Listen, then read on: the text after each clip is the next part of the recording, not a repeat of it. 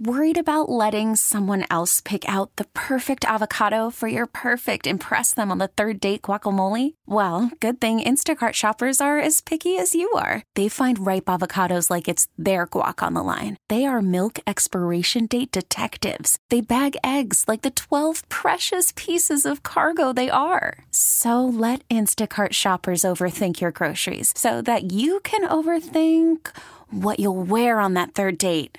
Download the Instacart app to get free delivery on your first 3 orders while supplies last. Minimum $10 per order. Additional terms apply. See, this is good here on the Wojo Show. Normally what we do is we dispense very insightful advice to the local teams to make them better. Of course. We always, never wrong, we always have the proper advice. Spend more money, do whatever it takes to win. Uh-huh. But every now and then we get advice dispensed to us to help make us better people and better broadcasters and better humans. And it's coming in hot and heavy for the Bogey Kid. Ticket text 97136 from Q. I love you, Bogey, but if you ever wear bumpers, I will stop listening to your show. Bogey has put out the call. If somebody buys him a pair of the rompers for men. Just a romper. I don't think you can call it a pair. Oh, a romper. Yeah, just it's a pair romper. of pants, a romper. I guess, but it's both. He'll wear them. Okay. Yeah. Ticket text 97136. Bogey, this is good advice. Listen closely. Bogey needs to have his diaphragm removed, throw away his onesie pajamas, and grow the hell up. Life's hard, son. It's a lot harder if you're stupid. Well, first of all, I don't dispute that I'm stupid. I mean, I think that's pretty much apparent at this point, right? I don't think anyone would disagree with that. At the same time, you can't sit here and tell me that when you had those pajamas when you were younger, the onesie, right, and you had the footies, like it wasn't just, the pants and the top. It was, your feet were completely covered as well. You can't tell me that wasn't the most comfortable piece of clothing you've ever worn in your life. The footy onesie pajamas when you were a kid, yes. 2 things. You were a kid. Second thing, you wore them in the house. You didn't wear them publicly. Okay, but again, the romper, the male romper. I sound like I'm marketing this. Can we get some live reads for the male rompers? That would be absolutely fantastic. Almighty. I think we have a solution, okay? Here's a ticket text to 97136. Where would you put your Miggy Bit-Bits in your male romper? Well, my Bit-Bits aren't big enough. Golden Tate was wearing a romper fishing. The only issue I have with it is it's all the same color. Break it up a little and don't make it look so bogey-ish like a pair of onesie pajama shorts. See, what if, come on, be with me for a second. What if the shorts were a different color? They really exemplified or showed off the belt in the middle, and then the top was a different color. So it would literally look like you're wearing basically khaki or white, shorts, and then a different colored shirt. No, still look too girly. Sorry, way too girly. I'm trying here. And Golden Tate, I'm sorry, I love Golden Tate, but he's a Notre Dame guy, all right? That doesn't really cross that divide that you were hoping to find. Very small Bit-Bits in South Bend. Bit-Bits. Here's another one at 97136 from Chuck. Soon Kyle's going to change his name to Caitlin. So, I don't know. Oh, boy. It's been a while since we've had the old transgender talk here on 97, the ticket.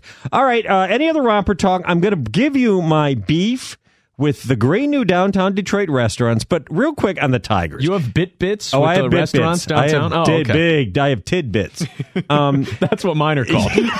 But did we were talking about this, Big Bits, before the show, and it is kind of amazing. You look at the lineup today, Victor Martinez is out paternity leave. Miguel Cabrera, who actually says he's feeling better the oblique, he might try to give it a go tomorrow night against Texas, but not tonight. And Alex Avila is your cleanup hitter tonight. And you know what? He deserves to be the way he's been hitting. But if you had said 40 games in, Alex Avila is your cleanup hitter. And yet here the Tigers sit with all this going on, bullpen implosions periodically. They're 20-19. If they win tonight and Cleveland and Minnesota loses, they are tied with the Twins for first place in the AL Central. I contend that they've actually done, all things considered, about as well as can be expected so far. You contend, until they get rid of Anibal and K-Rod, you cross your little arms and stamp your little pointy-shoed feet and say you not buying anything as long as those guys are on the roster. And I think that's short-sighted. Yeah, my romper is very frank about the Tigers and what could potentially transpire over the next couple of months. Your romper's in a bunch? Yeah, there it is. I can't believe that you're painting me, with that brush, because first of all, I actually am kind of impressed. that the Tigers do sit here at 20-19, thinking about all of the injuries that they have dealt with so far this season. Jordan Zimmerman has been terrible to start, and that contract is absolutely horrendous moving forward. Okay, Daniel he was Norris, a little bit better the other day, sure, although he got rocked around early, you're right. I also heard in spring training that Anibal Sanchez had figured some things out. That clearly didn't happen, okay? I don't expect anything out of Jordan Zimmerman, but considering everything that we've seen, again, the injuries, starting rotation's been up and down. The bullpen has cost this team, 6-7 games probably is fair to say, to start this season.